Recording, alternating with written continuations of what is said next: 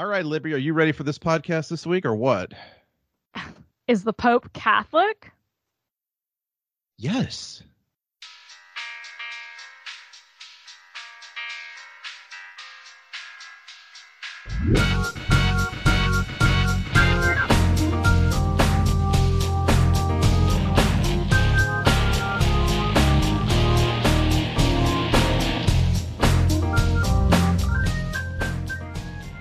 Hello, and welcome to another fantabulous episode of the OST Party. This is a movie soundtrack podcast where movie fans and music fans get together and have a rocking good time talking about all your favorite movie soundtracks. My name is Joseph Wade. I'll be your host for this evening. Here with me tonight, as always, is my lovely and belligerent co-host, Libby Cudmore. Libby, what's shaking?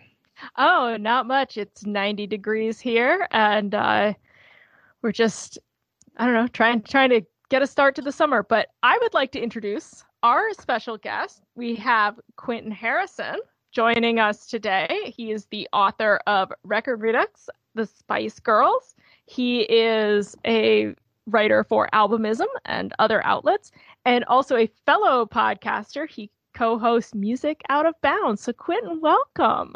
Hi, everyone. I'm so happy to be here this evening. We're so happy to have you. Welcome to the show. Yeah, I'm so excited. Thank you. Thank you for having me. Can you tell us why we brought you on today and what we're talking about? Oh, it's something about a project by 5 saucy sirens from the British Isles, the Spice Girls. But you know, I seem to get the call for anything to do with these ladies, which I totally dig. It's always great to talk about anything to do with the Spice Girls. I love them so very much. I think you're probably an honorary Spice Girl at this point. Gosh, I hope so. I mean, to be frank, like I used to think of myself as one of the honorary like Black Spice boy. Ooh, a lot of respects, at least when I was younger. But I think now I'd call myself a Spice guy, Spice lad. Mm-hmm. Like I think you heard it here, so it's official. Oh, First Black Spice lad. We've got him here tonight, folks. Awesome. Making history tonight. Hey, there's nothing wrong with that. It's good to make history, especially that way. That's right.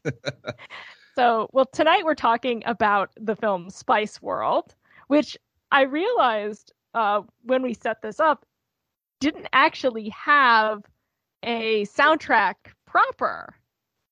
That's correct. And I guess the album Spice World filled in for that. So, Quentin, can you tell us a little bit about the history then of this film? Yes. So just to give some context, like there's what I call the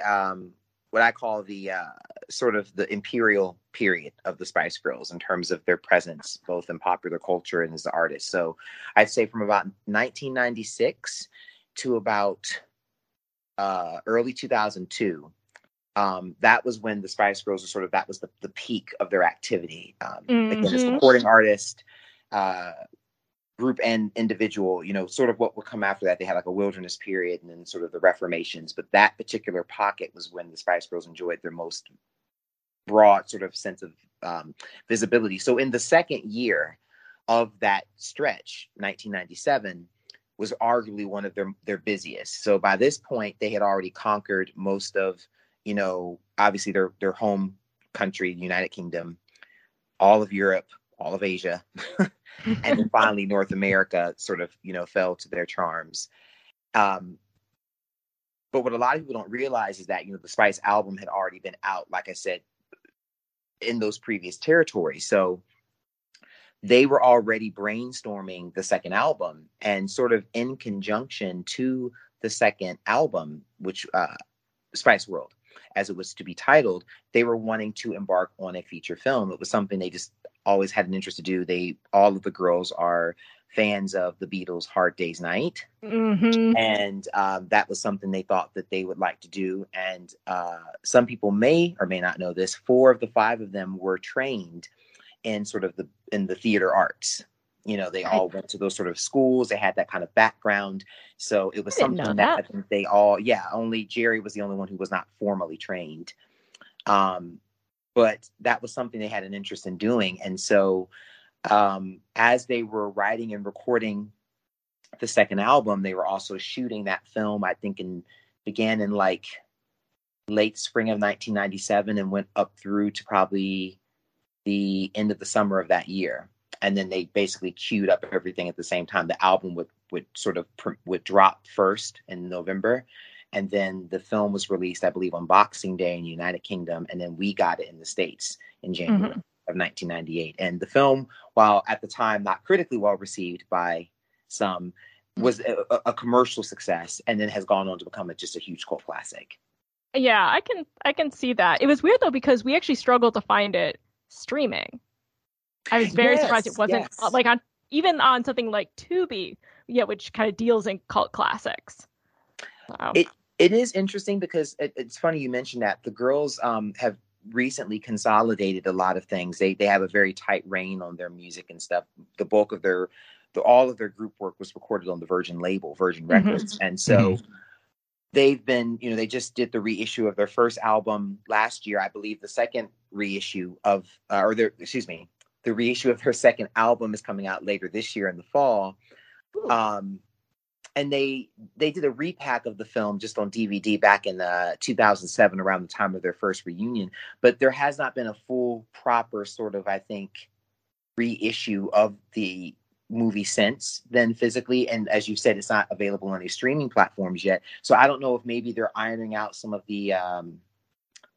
not royalties. What's the term I'm looking for? Like rights issues. Yeah, licensing, things like that might be something where they're working out some of the licensing. Because I want to say it was Columbia Pictures who kind of greenlit that here.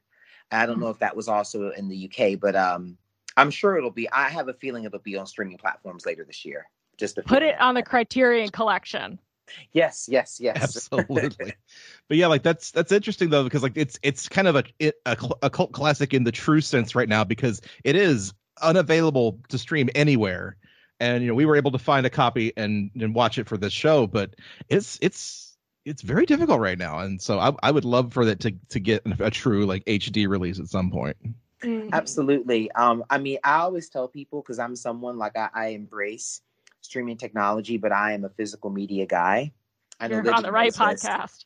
For me, I always say not everything is streaming. So, I have my original DVD release of the movie back from 1998. And then I also have the one I mentioned, the one they did in 2007. And I still have my VHS copy from when I was a kid. Yeah, I think my sisters had the VHS copy. Yes. All right, Joe, segue. All right, yeah, well, Billboarding School is traditionally the segment of the show that I like the most, where I just talk about stats and numbers for 10 to 15 minutes. So like you said, the Spice Girls movie Spice World never officially had an original soundtrack album, so I used the Spice World album as my case study for Billboarding School this week. So the album hit the Billboard 200 on November 22nd, 1997. It debuted at number 8 on the charts. The number 1 album that week was Mace's Harlem World. I don't know what that is. I do. Is that how is that as an album? I mean, Mace was a part of the Bad Boy collective, like Sean P. Diddy Combs. So okay. I mean, he was cool. I enjoyed a lot of his stuff. It was good radio fare, and he did a lot of guest features with people I liked, like Mariah Carey and Brandy. So right of the time, but it's good hip hop sort of of the period for people who grew up with that. So yeah, that was a very big record. Okay, cool. That sounds worth exploring. The top official soundtrack that week at number 14 was the soundtrack to the film Soul Food. Okay. Oh yes. But the album Spice World spent 74 weeks on the charts from November of 97 to May of 99. It fell off the charts May 1st of 99. The number 1 album that week was Nas's I Am. Okay. And the top soundtrack at number 7 was The Matrix. So we went from Soul Food to The Matrix. And in that window of time, Spice World was on the charts. I love it. And then, so as far as the movie goes, the movie opened in the U.S. in January of 98, opened number 2 at the box office, right behind Titanic, which was in its 6th week at number 1. Which is our nemesis. Yeah. And also just ahead of Good Will Hunting in its 8th week. And speaking of Ben Affleck, the only other new release in the top 10 that week was a little movie called Phantoms. Affleck was the bomb in Phantoms.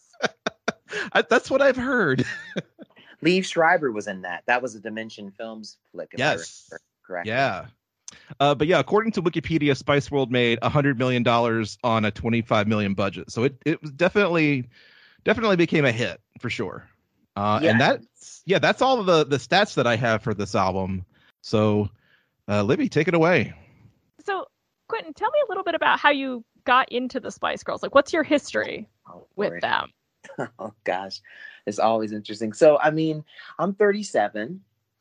So I am truly, like, I was a true child of the 90s because, you know, at the end of the 80s, I was experiencing it sort of, I remember certain touchstones and things, but I cognitively experienced the 90s, obviously, as a whole, in terms of watching things start and go from there. So when I first heard the Spice Girls, they were like every other sort of act that I enjoyed on major radio. At the time, I enjoyed them as a radio band. They were interesting. But they didn't really sound like anyone I had ever heard of before. So I was very curious about them.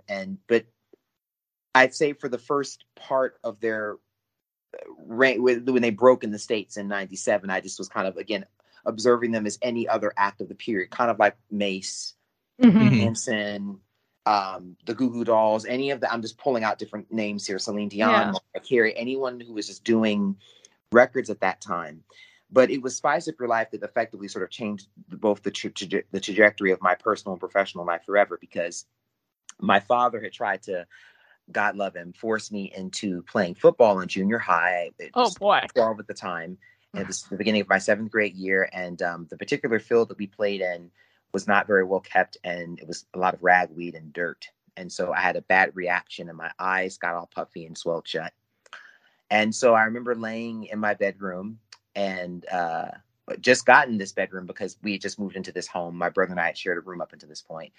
And I remember the DJ on Z93 here in Dayton, which is now defunct, talking about the Spice Girls' new single, Spice Up Your Life. And I remember hearing sort of the carnival roar that builds at the top of the song, and then the drums that sort of introduce the track, and then they kind of come in. And I'm listening to this, and, you know, I knew who they were at this point, but I had never heard anything like this before. It was like this huge moving carnival kind of thing, and it was just really, really, like, crazy. And I was just so interested in that. And I sat up, and I went to my radio, I turned it up, and I just kind of sat there spellbound. And it was one of the most transformative moments of my life. Oh, and I love that. So at this point, my curiosity built and it built.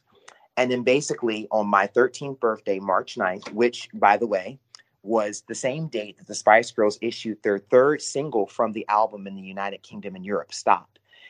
It also became their first single to break their run of consecutive #1 singles. Oh no! At the time, it came in at #2. It was a Jason Nevins remix of a Run DMC song that escapes me, that stopped them from getting in at #1. But Judge Stephen Fry's curse came true. Oh no! Oh yes. You have been found guilty of releasing a single that is by no means as kicking as your previous records, nor does it have such a wicked, dirty, fat bass line. You are sentenced to having your next record enter the charts at number 179 before dropping straight out the following week. Call Houghty and the Blowfish. No, but okay. But so I ended up buying on March 13th my first album ever, which was Spice World, and it changed my life. It was the first record that I studied from top to bottom. And I played that record so much it basically snapped in two, and I ended up replacing it 3 more times before I ended up with the final copy that I have now.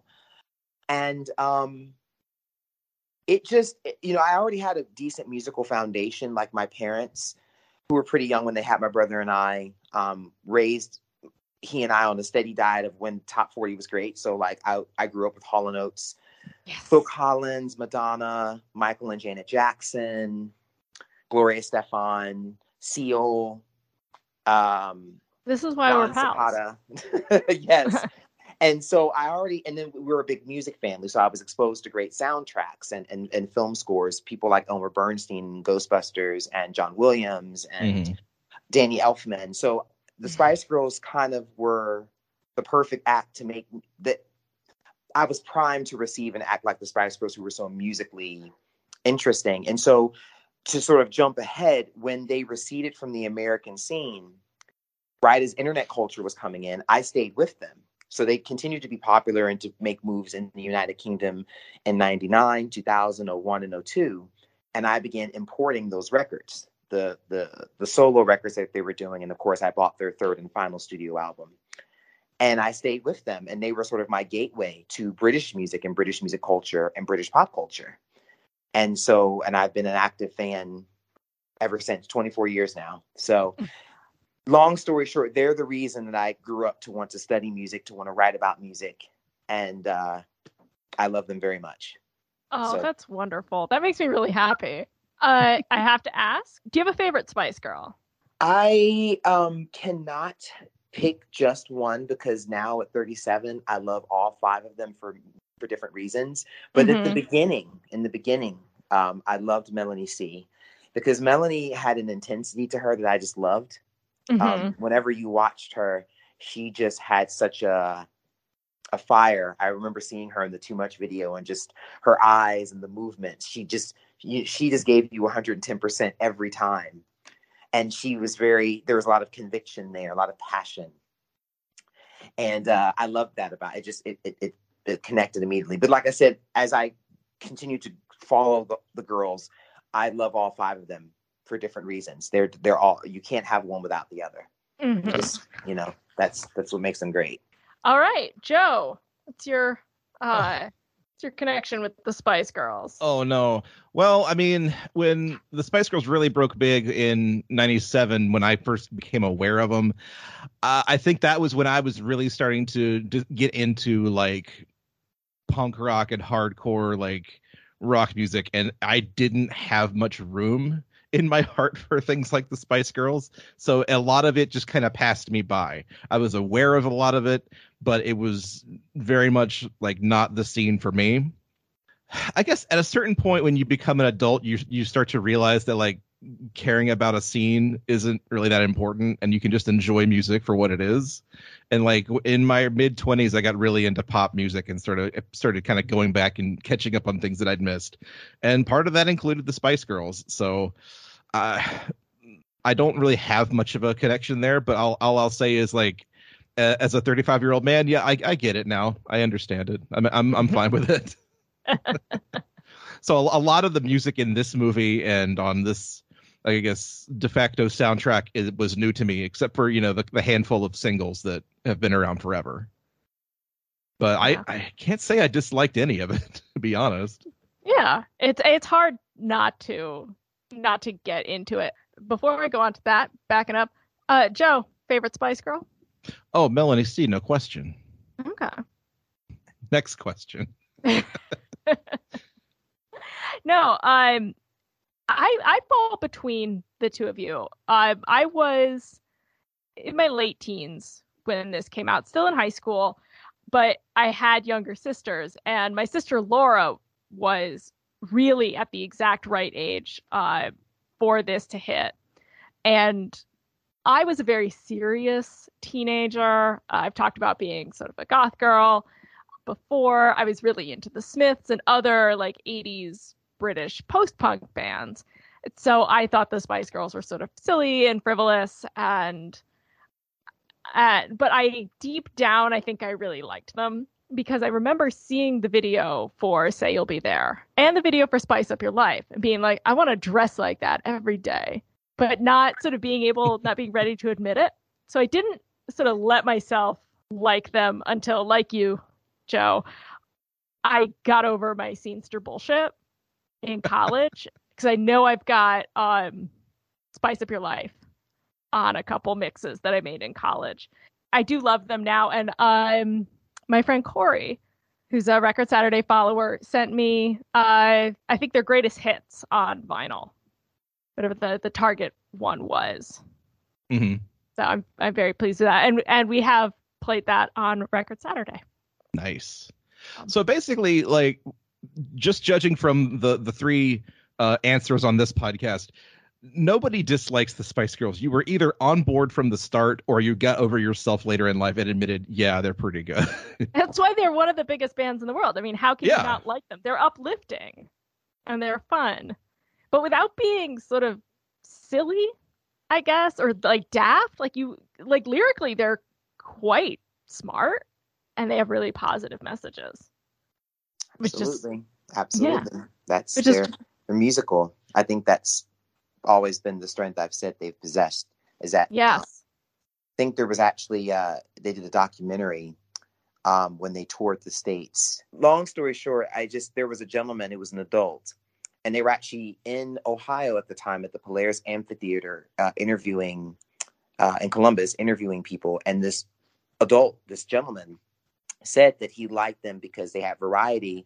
It wasn't just bebop, it had lyrics and things, and he could hear it and appreciate that. And he said, I'm kind of old fashioned that way. And I think that sort of cross-generational appeal, that it could appeal to children, to teenagers, to young adults, to adults, is because the music was there at the core underneath all of the din of the phenom and pop culture stuff. It's just good music.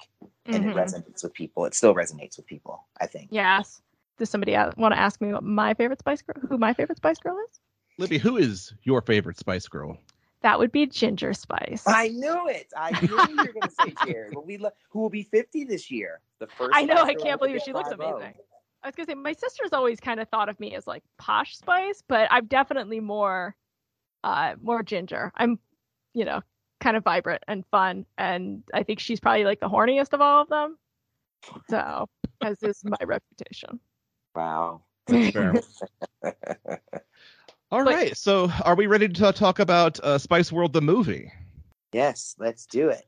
So the first song that we hear as the movie kicks in is Too Much, which introduces all of our Spice Girls. And Libby, should we go to a clip? I think we should. All right. Too much of something is bad enough, but something's coming over me to make me wonder. Too much of nothing is just as tough. I need to know the way to... It's kind of a James Bond-esque credit sequence. That was the first silhouette. note that I took. The first question I had was, is this a James Bond movie? Well, when Graydon's pitching the movie, he pitches a spy movie. And I was like, you know what? That's about the only thing that could bring me back to the James Bond franchise right now, is if all 5 Spice Girls were in it. And all of them were James Bond. not just one, girl James Bond, 5 girl James Bonds.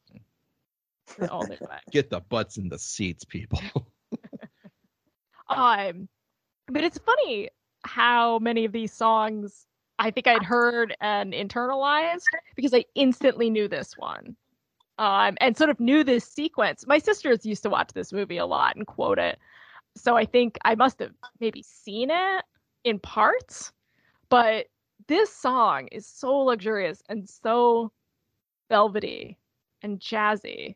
And I love the line, what part of no don't you understand? I want a man, not a boy who thinks he can. It's like, that's a really severe burn. That's like the sharpest, hottest burn I've ever heard in my life. And just in case it wasn't enough, they repeat it like twice. just so you know. Just so you know, like that, whoever that is just withering to ash somewhere on the internet. Such a great song. That was a massive step up for them. The whole record and the singles, but that in particular, I think I described it in my book as a doo-wop pastiche. Mm-hmm. Really, really beautiful strings. And it was their biggest hit single from that album in the States.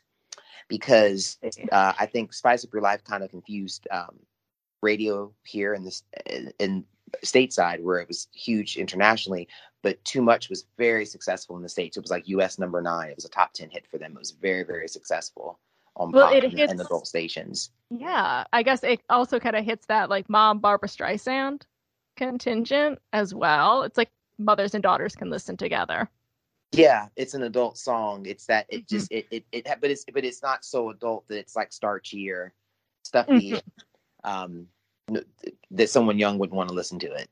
Yeah, I can't think of a band that recognizes the diversity of their audience as well as the Spice Girls, because you really could listen to it no matter who you were. Absolutely. And I don't say that sort of lightly or even trying to be cheesy or butt kissy. Like, it sounds as good to me as an adult as I think it would have as a teenager. In a way, like, sometimes you go back and you listen to the bands that were popular when you were a teen, you're like, okay, this is corny. But this is a solid ballad. It is. It's definitely, I think, one of their best. I've always resented the fact that I felt that this was, of all the songs they did, this was one I think that was deserving of, like, and I don't say this often, a Grammy nod stateside. And Yeah. it's really a shame that I think some critics really just were so kind of hard-nosed that they couldn't acknowledge a really great pop song. And nothing on radio at the time sounded like that. Nobody was doing that. It was the string charts. And if you ever have the chance to listen, there's an orchestral version where you just get to hear the strings primarily. It's really, really, really beautiful. And it's fantastic. It's one of my favorite songs that they've ever done. It's really great. It seems like a very intimate concert, though, that they're putting on. Like, it's not Royal Albert Hall. It seems like it is much more intimate, and it's a very polite audience. Well, they're performing it for top of the Pops. Yeah, they're doing it like a TV performance. Okay, but that still, I explains mean, the point still stands. Like, there's only a few people they're actually singing to, but they're broadcasting it all over television. yes. And we get to see Elton John. He stops by for, like, the cameo of all cameos. Like, he really just comes in like, you were great, and then leaves. I love how kind of halfway flustered he gets when they shower him with kisses and then they walk away and he just looks at the camera like, oh my God. Everyone gets flustered at the Spice Girls. It's okay. Yeah. But meanwhile, Alan Cumming as Piers is stalking them. Oh, love him in that. He's so funny. What is it? They will come stampeding down this corridor. Yeah, they just walk right past. Of energy, which of course has become their trademark. And as they're going by, I love how Victoria's like, why are we going out the back way? You know? Sorry, my bad British accent. That's okay. There's going to be plenty of them. We will all have one bad British accent before we get done with the show tonight. Oh, yeah. It's okay. And they're signing autographs for their fans and, kissing everybody's cheek and generally just being extremely British.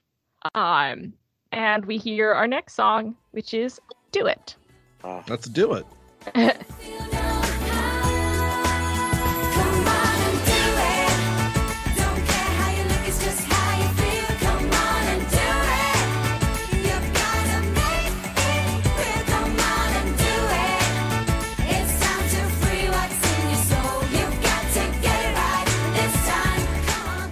So this is arguably, in my opinion, lyrically probably one of the most serious and message intense songs on the record, and one of the most message intense songs that the girls have ever done. Because when you, like, against the backdrop of the movie, you just hear this sort of kind of, and I'm not disrespecting the track, but in the context of the film, it just kind of comes along as this little ploppy number. This is kind of plodding along and sort of as a backdrop as the girls are kind of having their banter. But when you listen to this track, it's deep. That line, when Melanie B sings, "I will not be told to keep your mouth shut, keep your legs shut, get back in your place." Mm-hmm.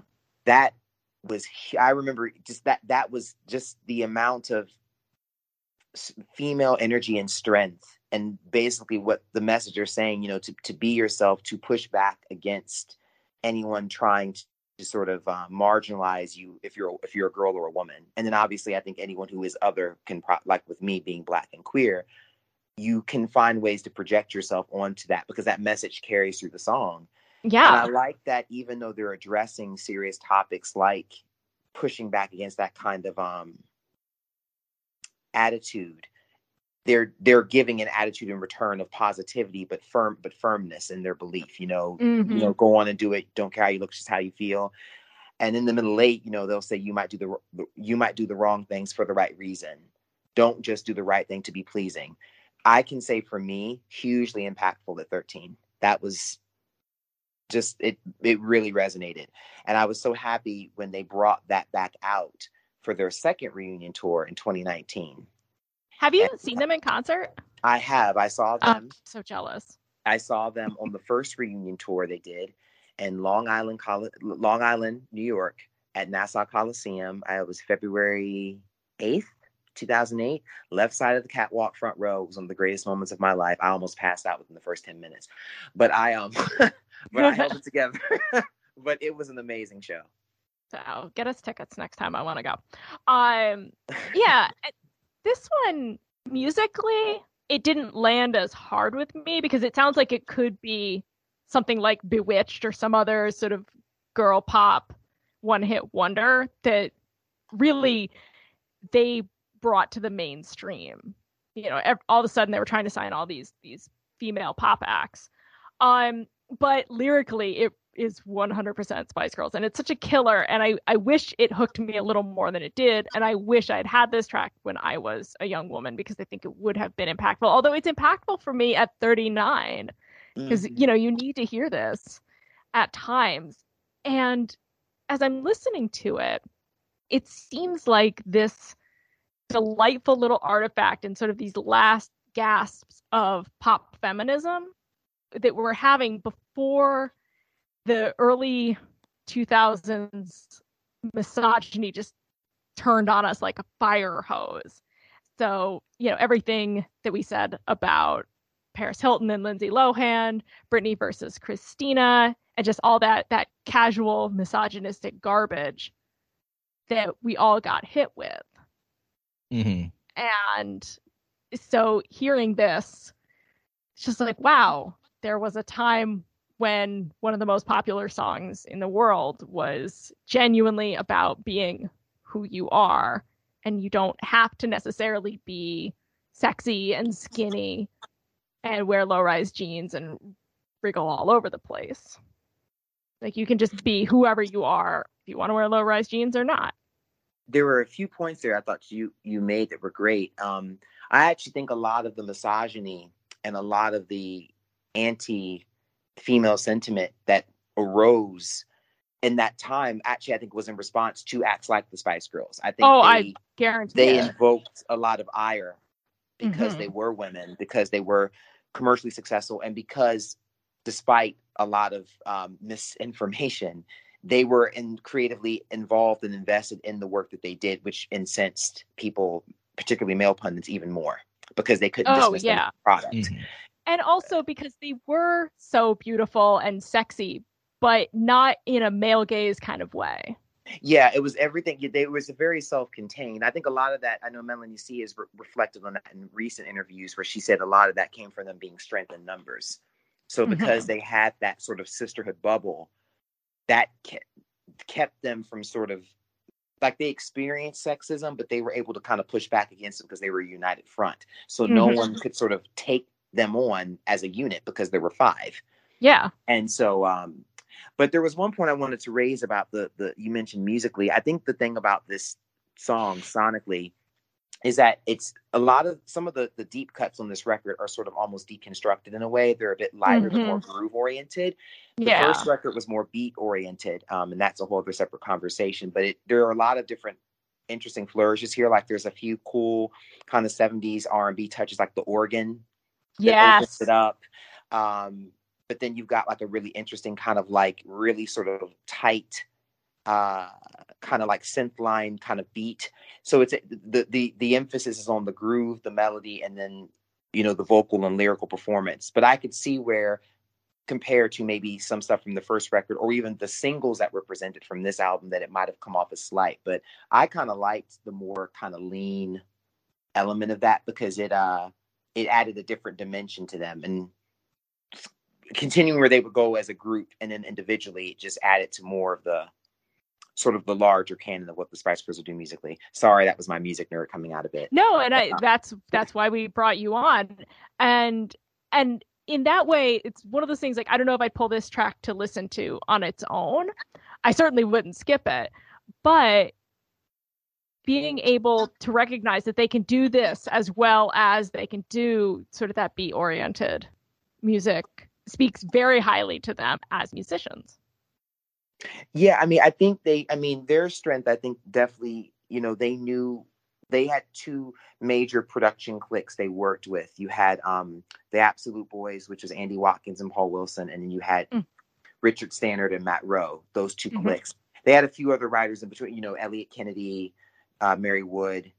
And then, they wrote the bulk of their material. Pretty much everything they did, they wrote. So they knew exactly how they wanted to sound vocally, production-wise, and I think they were able to implement that across the expanse of this particular project. Yes. There's no wrong answers here. And again, I'm so glad that we have you, because now that I'm thinking about it, I'm like, okay, I should go back and listen to that with what you said. So thanks for that.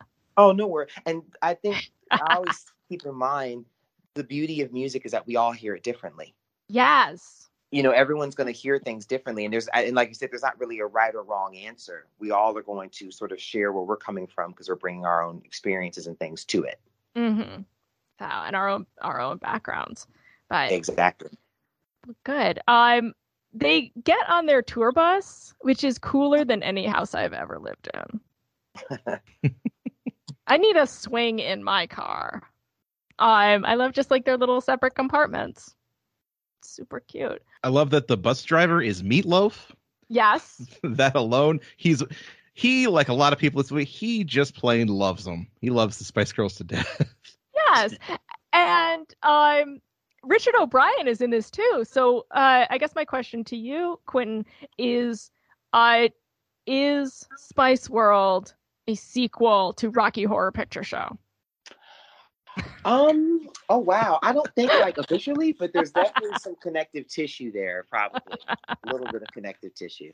So I was watching this with my girlfriend Nikki, and later on when they're they're hanging out in a mansion and Richard O'Brien pops up out of the toilet, she just screamed, "Riff Raff came out of a toilet." Nikki. It's wonderful. Nikki's favorite Spice Girl.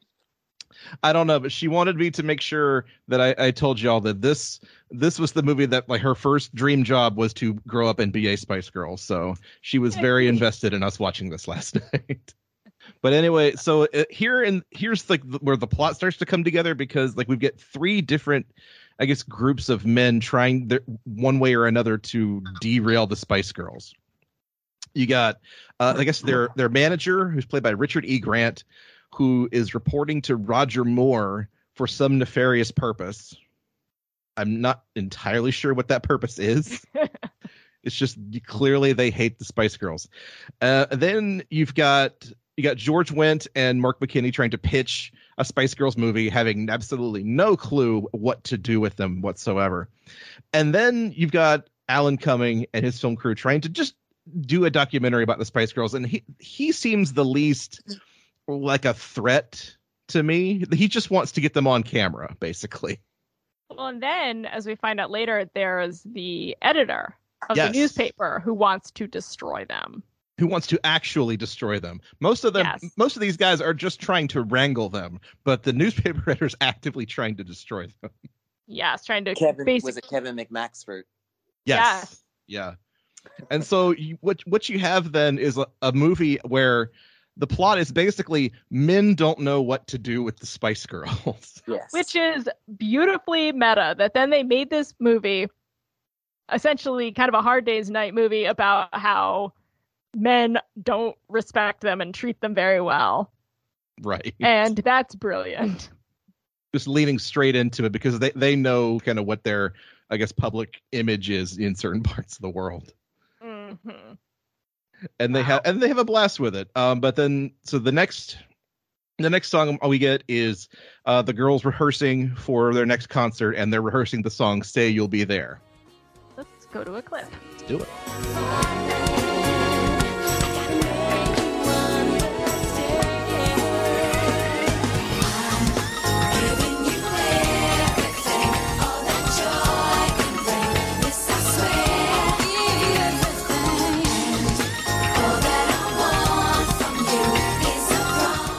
I always joke that this is Friend Zone the musical. But and that's just my own internalized misogyny speaking. But for real, this song bangs hard. Even before I gave myself over to the power of the Spice Girls, I was obsessed with every single look in this video. And if I could get away with wearing like blue satin gloves with every outfit, I would. I love that video. I can name all of the characters that they played, which it was a homage to the old 60s cult film Faster Pussycat Kill Kill. Yes, which I actually have with 3D glasses. My husband bought it for me. It's a very weird Christmas present. Libby, that is in your wheelhouse. That's perfect for you. I love it. It's fantastic. Did you guys notice that Jules Holland is the band leader there? I didn't. No. Yes, he's the band leader. And because that was absolutely perfect without actually being any good. Now, what's interesting is that is their actual band, and the gentleman who makes the mistake on the keyboards is none other than Mr. Simon Ellis himself.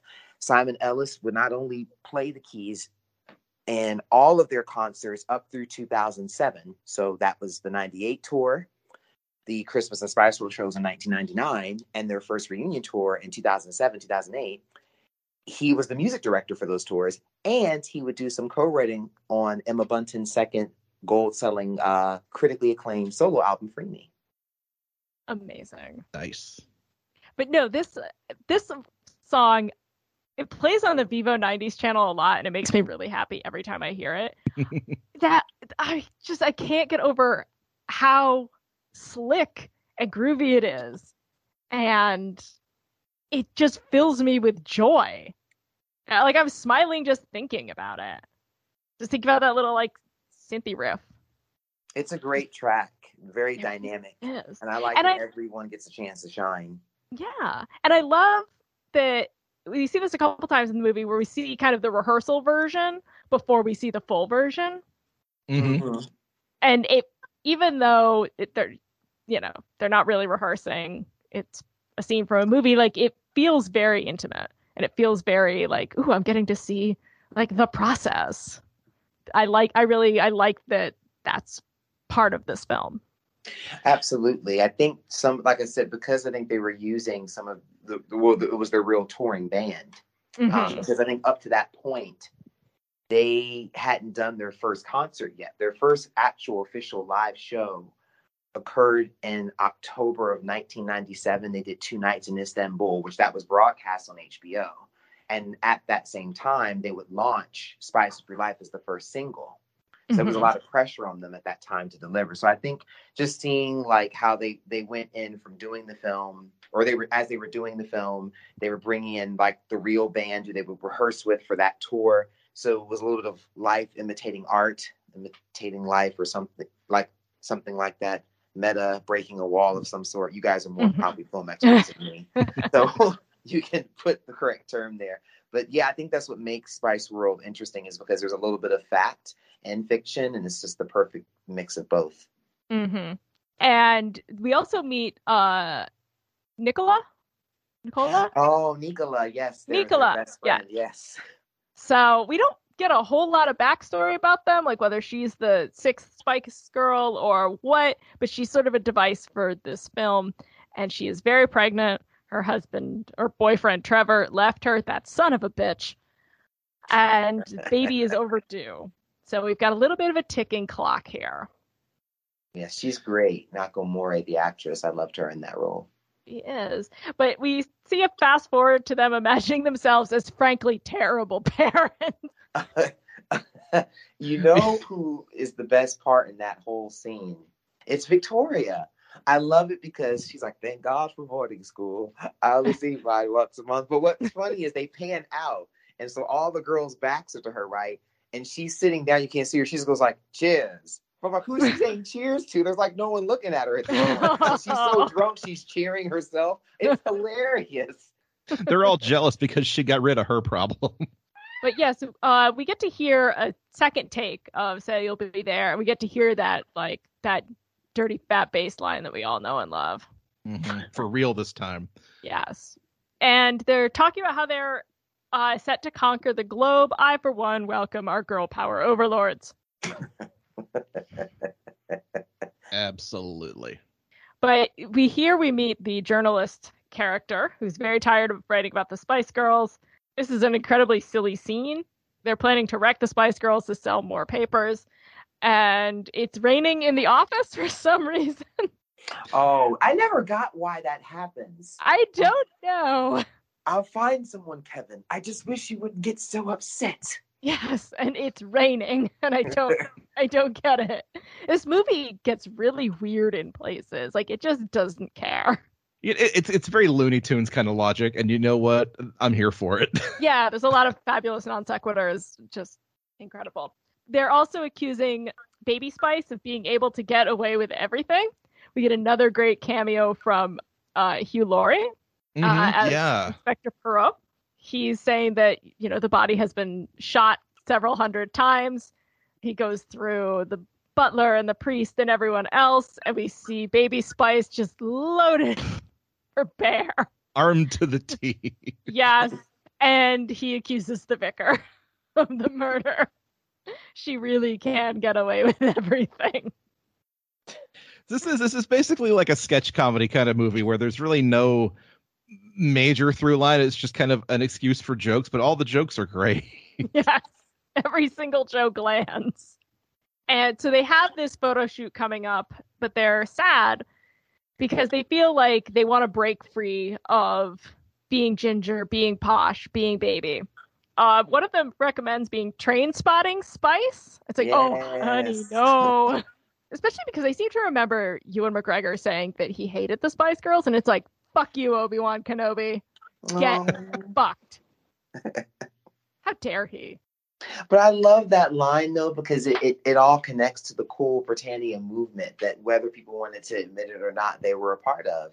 Yeah. So even though there were all these different disparate elements, when you look back on that period in popular culture, and specifically British popular culture, they were a part of that, alongside Train Spotting and Austin Powers and all that stuff. It was this whole sort of weird obsession with British pop culture that was big everywhere. And this sudden wave, as we talked about in our Austin Powers episode, of specifically swinging 60s London.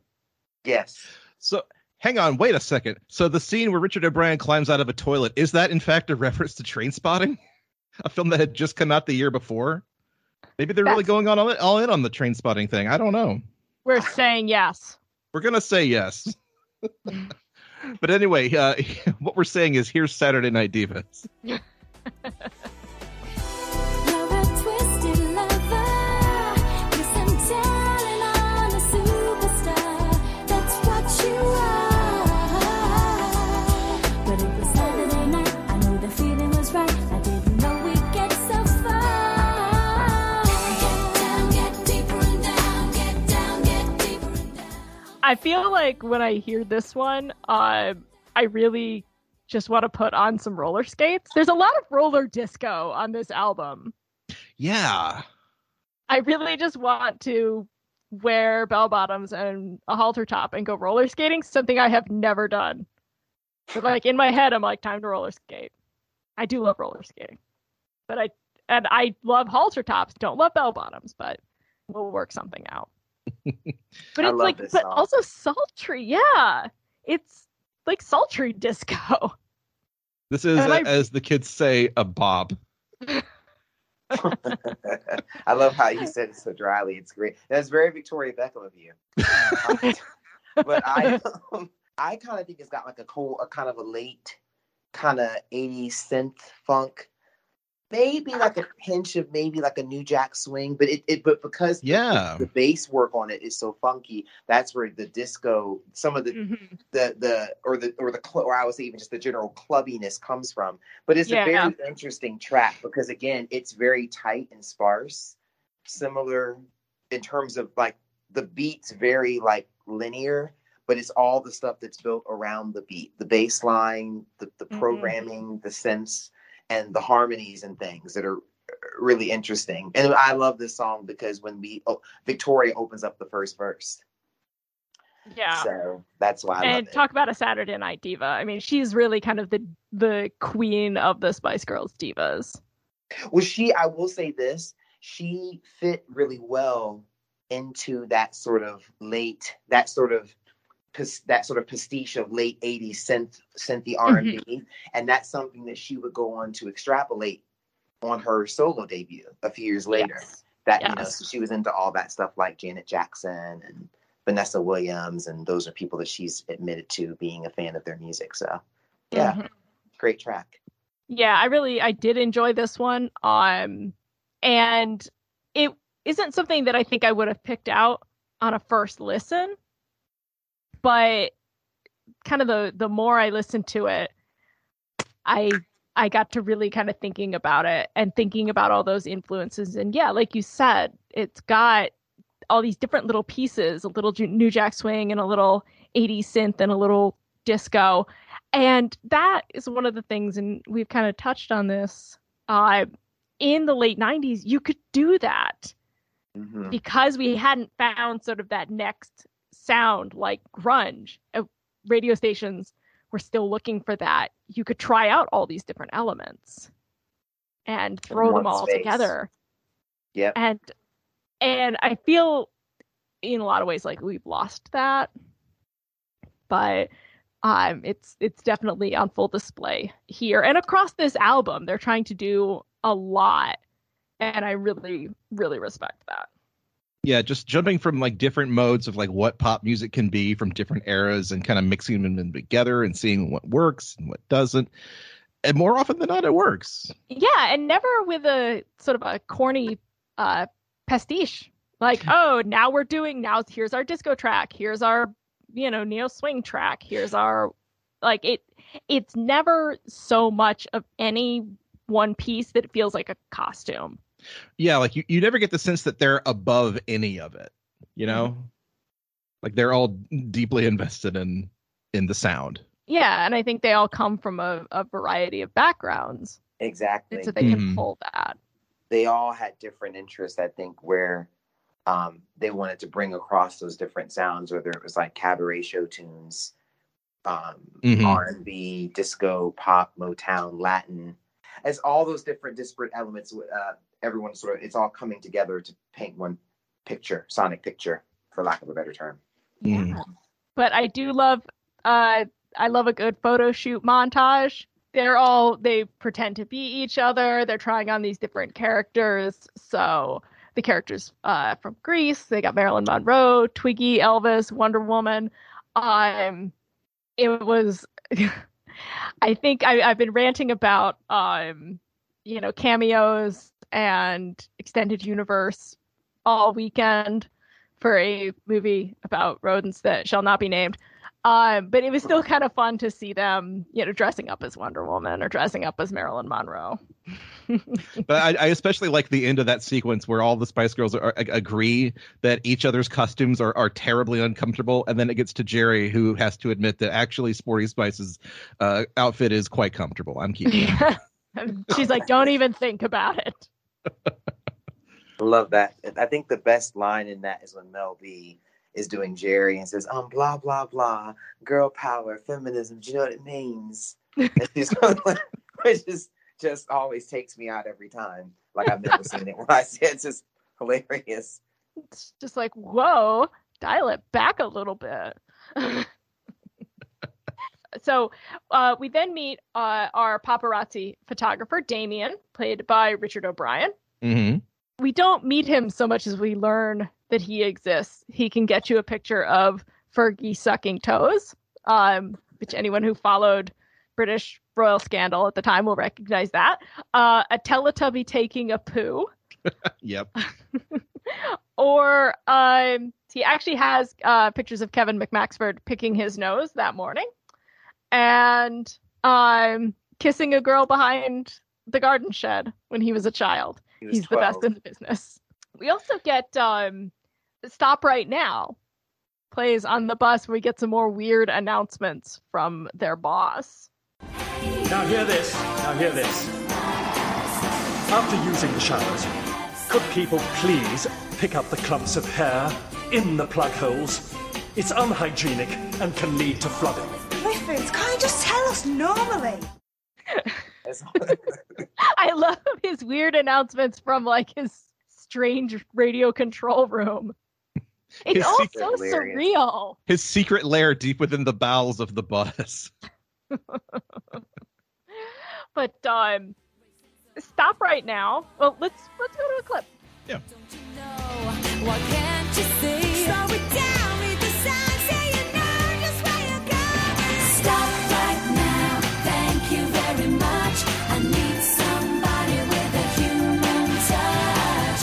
Hey, you always on the run, gotta slow it down, baby. So yeah, Stop is a song that I really love. It was actually the final single for Spice World in America. They only released 3 commercial singles from the record here: Spice Up Your Life, Too Much, and Stop. The 4th and final single for the campaign, Elsewhere in the World, Viva Forever, was not released in America commercially. So, and Stop also had the unceremonious duty of being released a few months after it was released in Europe. Europe got it in March of 1998, the 9th, my 13th birthday. And it, as I said earlier, it broke their run of number 1 hits, came in at number 2. They were touring at the time, so they weren't able to promote it as much as they would have liked. But it was released in June of 98 after Jerry had departed the fold on May 31st. Excuse me, May 29th, Melanie B's birthday, and it was formally announced to the public on May 31st. But we got a happy ending, so yeah, we already know. Everyone knows that listening, that we end up having a happy ending with all that. So yeah, but in the film, it's great because it's another track that, you know, again, it acts as a great sort of. You can either hear it as like a track that it pulls you in, you're interested in hearing it, or you can hear it as sort of a cool background thing that's happening as the dialogue is going on as they go to this press party to promote, you know, their forthcoming show. I love the track because it's done in a very classic, you know, Holland Dozier Holland Supremes Motown vein. It's really well done. And it actually reminds me of their former Virgin Records label mates, Culture Club's take on the Motown sound with Church of the Poison Mind from the Color by Numbers album. Wow. I would not have made that connection. That is, I can hear it. That's amazing. So they're very, very similar in that way. Now, as a quick slight segue, just in case you didn't know, the same gentleman, Judd Lander, who played the harmonica on Karma Chameleon, which was a single from Color by Numbers, played the harmonica on Say You'll Be There. Oh, Wow. But yeah, same guy. But returning to Stop, it's just a great track, great brass, great tambourine work. I personally think this is Emma's song to shine. She just it's perfect for her. And again, this is something that she herself would go on to explore within her solo career across all 4 of her albums that she's done. You know, that sort of Motown 60s vibe. She really leaned into that, especially with her second and third albums. Yeah, I need to spend a little more time with their solo stuff. I know Look at Me. And then I know the one that Melanie C did with Bryan Adams, which I'm not going to hold that against her. But I love, again, the messages in these are so empowering, especially with how they relate to men. Just like, bro, chill. Like, you need to step it back, buddy. Like, It's autonomy. Yep. Yeah, we can be friends and everything, but you have crossed a weird line. And I wish I'd heard that as a teenager, because I think I especially like wanted to make guys happy. And I think I let guys be creepy stalkers with me. And I wish I'd had that kind of language to be like, no. You need to take it down about 15%. So, but I think the good thing you pointed out, Libby, is that these messages still resonate. And they're cross-generational. So even if you weren't there to get this message when you were a teenager, you can still get these messages as adults. And they can I'm much meaner as an adult, though. So I have my own language like, fuck you, get away from me. Which I don't think that's as hooky as Stop right now. Thank you very much. But no, it could work. Not. It could be the more angrier, like kind of sneering punk version, maybe. It gets the job done. Yes. Yeah, if this was more of a Britpop song, that would be perfectly at home. I'm just going to start saying that when dudes go weird in my messages. I'm just gonna be like, stop right now. Thank you very much. So I need you to Exactly. leave my DMs. Oh boy. But yeah, so they roll up to this extremely posh party that they don't seem to want to be at. Posh goes back to something that Jerry said. She starts spouting off facts about manta rays and Jennifer Saunders. Is like, oh no, I love manta rays. I'm wearing manta ray shoes right now. Like, he's my favorite designer. We see that Scary Spice does Bob Geldof's hair. That was Bob Geldof? Yes. I did not know that. Oh man. I think it's a good look for him. We also see their friend again. She asks them to be the baby's godmothers, and they're just about to say yes when they get pulled away for an interview. And they have to leave her. And when somebody asks who she is, she just says nobody. You're like, oh, that's I'm sad. nobody. I've been Nicola in that moment at parties before. When someone comes up to me and asks me if I'm part of the Spice phenomenon, and I say nobody. Excuse me a minute, and they just leave me alone. Oh. You're part of the OST party phenomenon. You can have all the Yeah. pineapple you want. Have you ever been to a party and someone just comes up to you and says, who are you? And your answer is just, I don't know. Yes. No. I've been there. I Yes. don't know. I have never been that, mostly because I'm the one of my friends that throws parties. Because I'm the ginger. Imposter syndrome is just like my life. So whatever. All right, y'all are coming to my parties from now on. And then when people ask, you could tell them cool answers. You could be like, oh, I'm on podcasts. I'm very fancy. I host 2 podcasts. You sir. do. Oh boy. But they're asking Ginger, or they're asking the Spice Girls, like, do you like men? And Ginger, like me, loves men. She thinks they're wonderful. And her reply is the Pope Catholic? Which sets off a whole thing. Which, like, any sensible person would know, like, oh, that's just an expression, and of course, she doesn't mean that. But of course, that's a scandal, because anybody who wants to make a scandal will make a scandal out of anything. It's very reminiscent of John Lennon saying that the Beatles were bigger than Jesus. Oh yeah, of course. Yeah, it's kind of an homage to that. The way they do Hard Day's Night homages is very meta.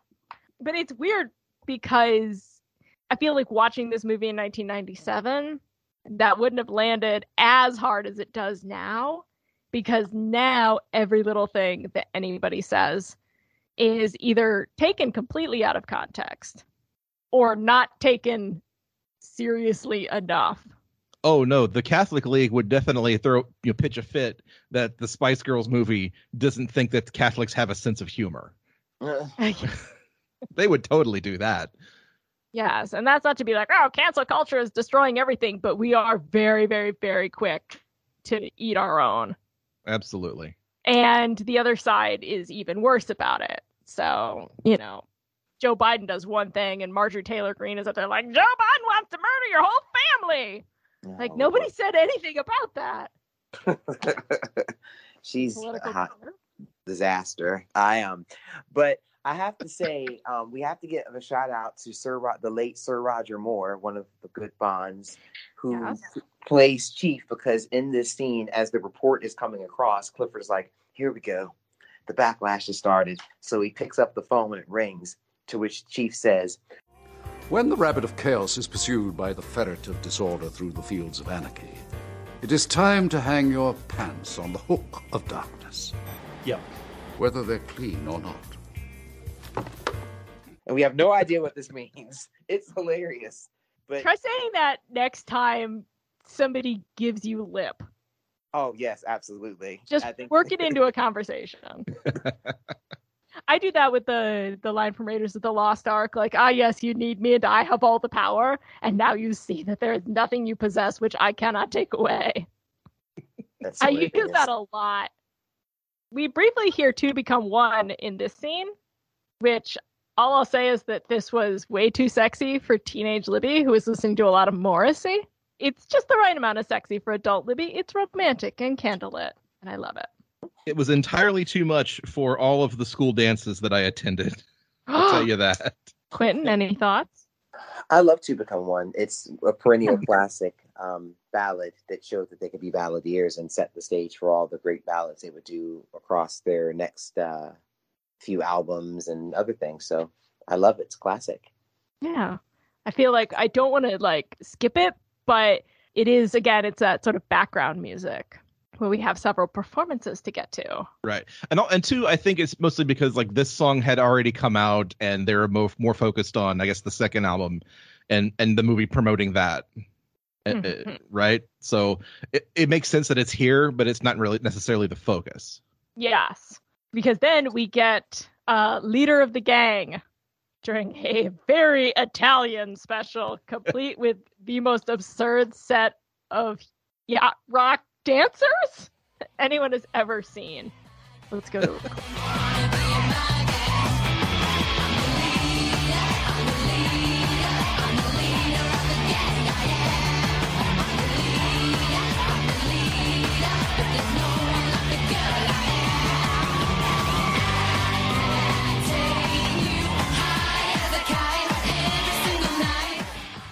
What's interesting about the scene, I'm not sure if you guys know, was that they actually recorded this with Gary Glitter.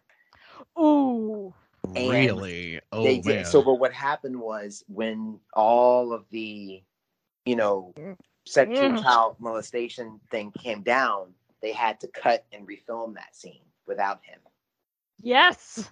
Because They there are did. photos of him on set with the girls. Yeah, it was, but this is before no one knew Oh, that yeah. was going to happen. So, yeah, but they made it work and they did a great cover of it. And I just love the line when the dancers come out and Victoria says, well, there's so many great lines here, but it's like, I know you said this is going to be tacky, but this is tacky. Yeah, I like when Emma's describing, she's like, well, I've got 2 bears and all of her stuffed animals. And she's like, so there wouldn't be room for you. Oh, and then gets the suntan lotion on her hand and then wipes on her skirt. Yeah. Yeah, gross. But this song sounds like it should be played at football matches, like right after New Order's World in Motion. Oh, yeah, Great. absolutely. It's a great Like, song. Picture it. This honestly should be in Ted Lasso. But it's just got it's got crowd energy. Like, obviously so many of their songs have energy, but this has crowd energy. This has other people energy. This is like singing along with your mates energy. I'm hoping that with the campaign for the reissue of Spice World 25 later in the year, because this has never been formally released, we know that they clearly went into the studio and they recorded a cover of this for the film, but it's never was released on anything. So a lot of it were just sort of bootlegs circulating from the film. So hopefully the studio version will invest on the actual Spice World 25 release as one of the unreleased tracks. Yeah. But it's great driving kind of rock rhythm. I guess it kind of stands in as the Move Over, in that sort of as a substitute for that. It has that same kind of energy. Yeah, and it's a way, because it is a great song, but obviously, like, we're not going to hear the original anytime soon. And so it's a good way to sort of reclaim that. Absolutely. Oh, yeah. They absolutely make it their own. And we get a compromisation that they will not be shirtless and in tiny shorts. They will have metallic jumpsuits, but with the butts cut out for the live version. And yeah, thongs galore. Yes. It's very Italian and very tacky. Now we get to see Meatloaf as Dennis, their bus driver. And we get a very Meatloaf nod because all the toilets are clogged, probably from all the hair. It's impossible. Isn't there something that you can do about them? Like what? Fix them! Listen, I love these girls, and I'll do anything for them. But I won't do that. And it's a completely unnecessary scene, but it's so weird and funny because they go into the woods to pee and they meet aliens. Yes. Like, sure, why not? We've already gone so far off the rails. Like, why not meet some aliens? Yeah, like the movie turns into Scooby-Doo for a minute and it makes complete sense. Yeah, you're like, of course aliens love the Spice Girls. Because they just had the hearings on the UFOs, the congressional hearings on UFOs. And I was talking with a friend the other night while we were drinking roasted orange whiskey, and it was late at night, and as conversations do, we talk about aliens. So I pitched to the two of you, when aliens land, because they have to be out there. I mean, it's foolish to think that we're the only creatures in this universe. But should aliens make contact, are they here on friendly or research missions, or are they here to fuck shit up? This is Alien Talk with Libby Cudmore. Quentin. I hope that it's something positive. I don't want crazy stuff. We already have enough crazy stuff happening as it is now, so I'm going to hope for positive aliens. Okay. You think they'd be able to get Spice Girls tickets at Royal Albert Hall? Possibly. I don't know if Katali Muknaknik, that's the one alien with the 3 or 4 Ks, which I love that. That's his name or whatever. I think I pronounced it right. We can hope for the best. But yeah, we'll get them Spice Girl tickets. I'm sure we'll make it work. We'll work it out. Okay, Joe.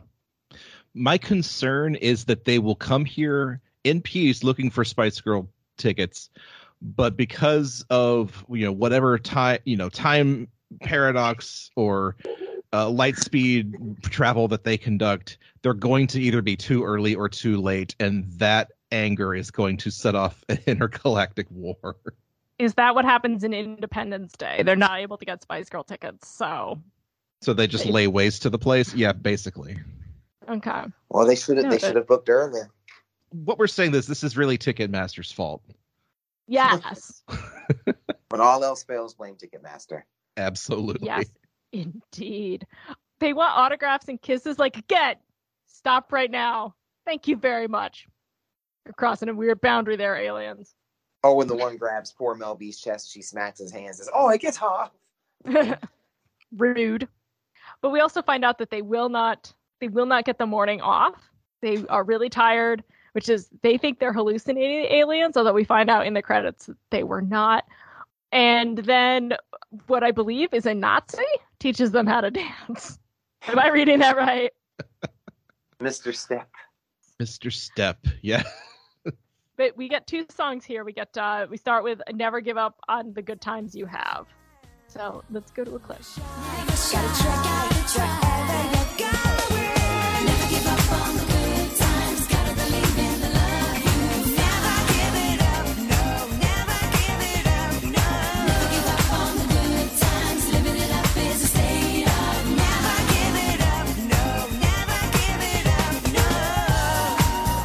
Has anyone ever played Luminous on the PlayStation? I have not.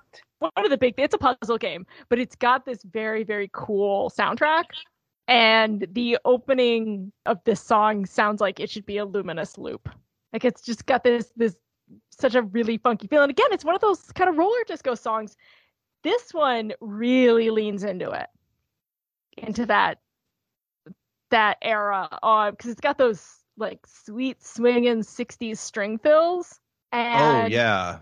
And honestly, this soundtrack has a better 70s soundtrack than Austin Powers and Goldmember. That's true. Why is that so true?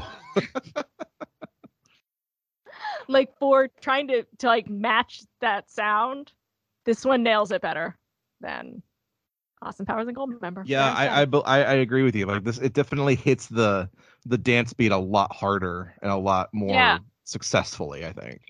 I love that. I love what they do with this. I like because you actually get to hear the track and you get to hear how great the composition is. Yes. What I've always loved about this song is the bass work, the woodwinds. Oh my God. And there is a frog ribbit that you won't hear here, but if you listen to the song, there's a little ribbit that's like a sample looped through the track. And it's really interesting. Why? I don't know that right. It's just there. But you just have to go with it. Why not? But it's a great track. It's got a lot of energy. And I also love when the music comes on. Mr. Step looks around like, where's this music coming from? There's no music on. Because he tries to do an improvisation to Mama. Yeah. The song from the first, which is hilarious. But it's a great segue to the marching song, which they actually did that on their last reunion tour, 2019, as a mashup, I think, with Holler and Run the World, their song Holler from their third album, and Beyonce's Run the World Girls from 4. Fabulous. Because they say all they need is strength and courage and a Wonder Bra. Wonder Bra. I have 2 of those things. I could never quite get the Wonder Bra to work for me. I also like how Victoria just basically catwalks through the entire obstacle course to follow and doesn't do anything because she's got it like that. Just no time for this. And now, am I correct that she does not tour with them? No, it's not that she doesn't. This is the first tour that she has not done with the group. Okay. Last time she performed with them was 10 years ago when they did their performance at the London 2012 Olympics. That was I knew that. Right. Yeah. Because I remember that being a big deal. But I didn't think she was on this reunion tour. Yeah, she was. The interesting thing about that tour was it was 20 years removed from the last tour they did as a 4-piece, which was the Christmas and Spice World tour when Jerry was not with them. So they literally just switched 20 years later. 20 years later, they did a 4-piece tour, but this time Jerry was there and Victoria was not. So yeah, because I remember hearing that she wasn't going to be on this most recent tour, and that I know they're all still friends and they do the wonderful Christmas ads every year, but that she was sort of busy with other things. And so I thought it was very funny. They're saying they need 5 and the 4 of them are together in this sort of basic training and she's walking alongside in her catwalk. It's sort of foreshadowing to what would really happen. But if you notice at the end, she brings up the rear. So we know that maybe Victoria could make an appearance one more time. Yeah. So we I have faith. Yes, she'll always be there. She'll always be a Spice Girl. Absolutely. I actually still have somewhere. Actually, I think I made a journal of it. She did an incredible fashion spread. Again, she's not even my favorite Spice Girl, but I love the spread so much that I cut all of it out and saved them because I thought they were so beautiful. And she really inspired me to buy my first romper. Because I saw this fashion spread and she was wearing one and I was like, that's it. I'm doing it. I mean, hers from her collection was, $1,000, but I got a Betsy Johnson one that I sleep in and it just set it all off. Like now I'm the queen of the rompers. Well, that's pretty dang. You're living a more dangerous life than I would. I couldn't pull off a romper. So hey, I say go for it. I owe it all to Posh Spice. That's right. Oh, it's forever in my heart.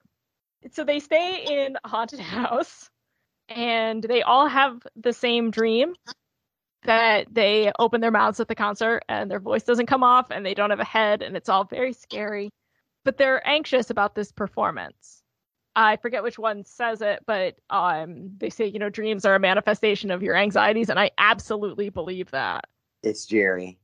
It's after Victoria said that she had a dream that was much worse, that she had a head, but there was no makeup on it, I almost pee myself every time I hear that because it's so hilarious. Because it's the exasperation on Melanie C's face, and Jerry is, oh no. And then she makes her comment about the dream, what she said about that, to which Melanie C rolls her eyes again. No, it's so true.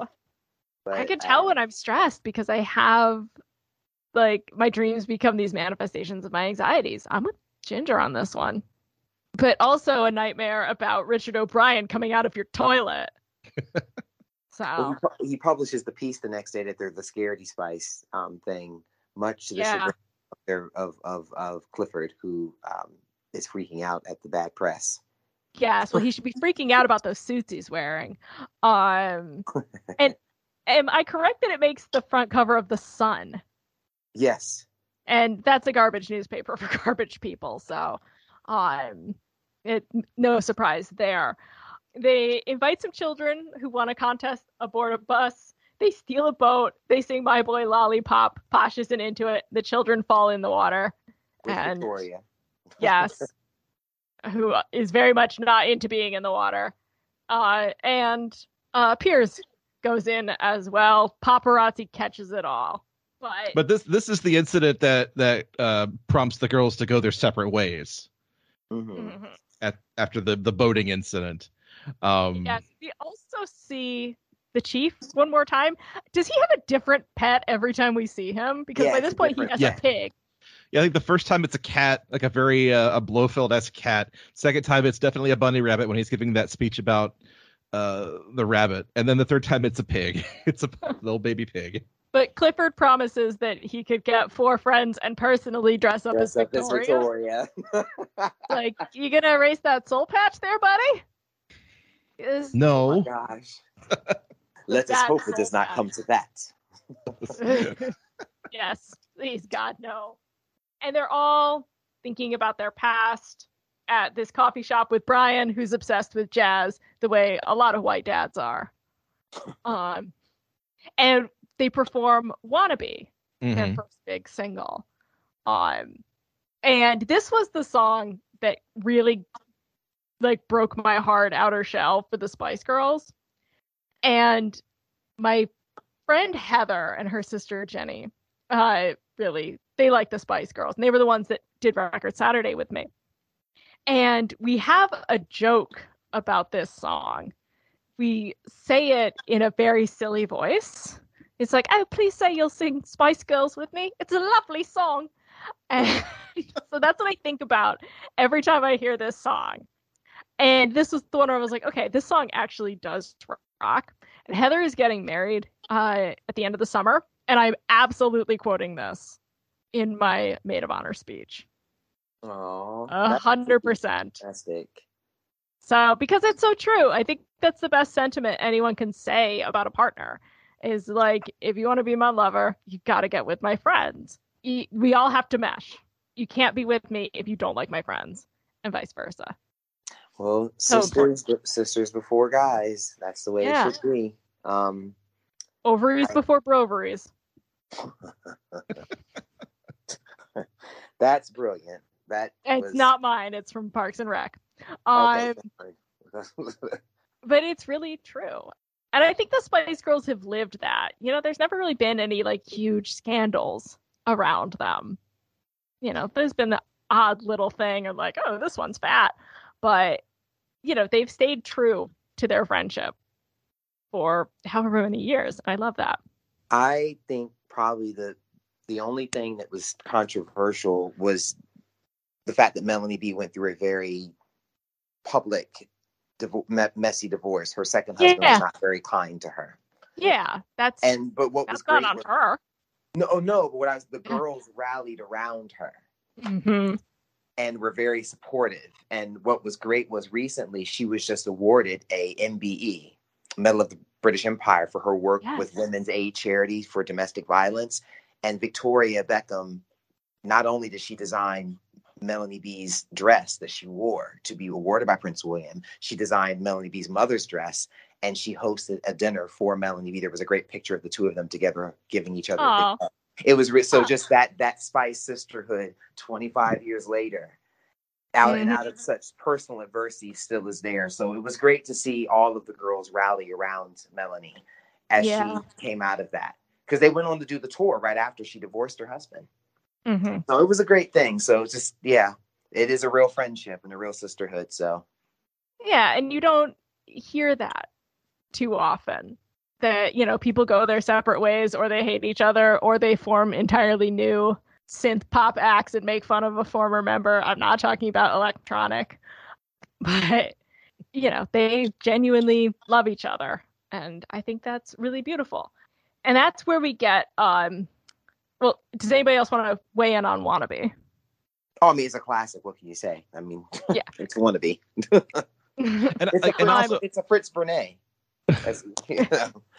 I guess I'll just say, like, I appreciate the fact that they actually go to the effort of like putting on a performance of it in the film and not just using the track that everyone knows and loves, because they find a use for it that I think is more like, I guess, narratively interesting. Like, this is them showing off their new song that they just wrote to their friend. You know, what do you think? Is this going to make us a star? And I like that it's a little rough and around the edges, you know? Yeah, and he says, it could, you know, be more jazzy. It needs more jazz. Oh, you, Brian. But Nicola is there, and that's, again, where I was a little confused about her place. Like, invite her to join the Spice Girls. I think she was just like they kind of positioned her as a friend who knew them when, and they stayed Yeah. friends Right. with her. What's interesting is when they're showing each of them in the flashback scenes, before the flashback scene cuts in, the song that's playing over each of the girls in their own environments as they're thinking back is "Viva Forever," Yes. which was the final single from the album. It put them back on the number one spot after Stop. It brought them their 7th number one while they were touring the States. And it's universally acknowledged as the coda of Jerry's departure, because that was the single that they were gearing up to release right before she left. So a lot of people sort of see it as, like when I saw them, they perform that and she actually drops down to the stage and they leave the 4 behind on the stage. But yeah, it's a beautiful track, really great melding of Latin pop and almost like sort of orchestral, sort of orc pop kind of thing. And it's really, really beautiful, very dramatic. You don't get to hear it as much in the film as you should, but it's a great song. Yes, and it's overshadowed, I think, by 2 things. One, the video for it is horrifying. Oh, you don't like the Wallace and No. Gromit stop motion fairies by Art No. Motion? I love them. They freak me out. I just like the weird little horse thing. I was like, no. Nope, does not work for me. But also, we get a great scene with Stephen Fry as a judge, as we talked about before. He accuses them of having a single that doesn't have a fat, dirty bass line. And it's just so funny to hear him say that. He sends them off by saying, "May God have mercy on your lip gloss." Call Houty and the Blowfish. Who I'm sure are guilty of the exact same thing. No Hootie song has a fat, dirty bass line.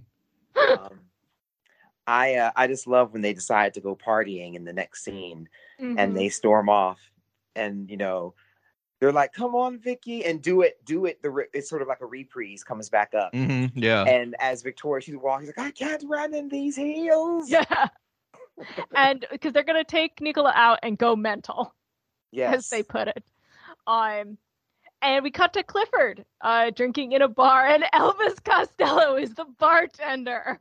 I was so happy. This is the real reason Libby wanted to talk about this film. No, remember, I've never seen this film. I had no idea. Get ready for a 3-hour-long digression about just this scene. No. But I do think it's interesting because he had also appeared in Austin Powers. Yeah. Right. So we were having, like, again, that weird Elvis Costello revival. And I think seeing kind of that he's very, very, very funny. And he's only in this for a few minutes, but he's delightful and British looking as always. He's kind of a natural, isn't he? Yeah. But Clifford has a very uncomfortable smile. Well, we have to give a shout out real quick to Claire Rushbrook, who plays Deborah, the Spice Girls assistant, because she gets one of the best lines in the movie. Well, if it makes you feel any better, I've got a degree in politics, philosophy, and economics, and I spend my entire life worrying about whether Mel C is wearing the right Nike Air Max. But she did get them, right? Yes, because Clifford asked her, he says, "You did sort that out." She said, "Yes." One of the best lines in the whole movie, because it describes what assistants go through. But Claire Rushbrook is so lovely through the whole movie. She's sort of like an older sister to the Spice Girls throughout the whole film. It's really adorable. And she doesn't get as much due as she should, because she's overshadowed, I think, by Clifford just being just so weird. His weird suits and his fucking soul patch. You know what's funny? He is close friends with them. When they did the first reunion in 2007, he was the master of ceremonies for them at the press conference. Oh, wow. Yes, he introduces them, and it was, he's like, it's like the first time together since Jerry did a bunk in Oslo. He introduces them by name, and they come out, and he fields the questions for them from the press. I love that. Yes. That's great. But yeah, they take her dancing at the club, where they're playing Who Do You Think You Are?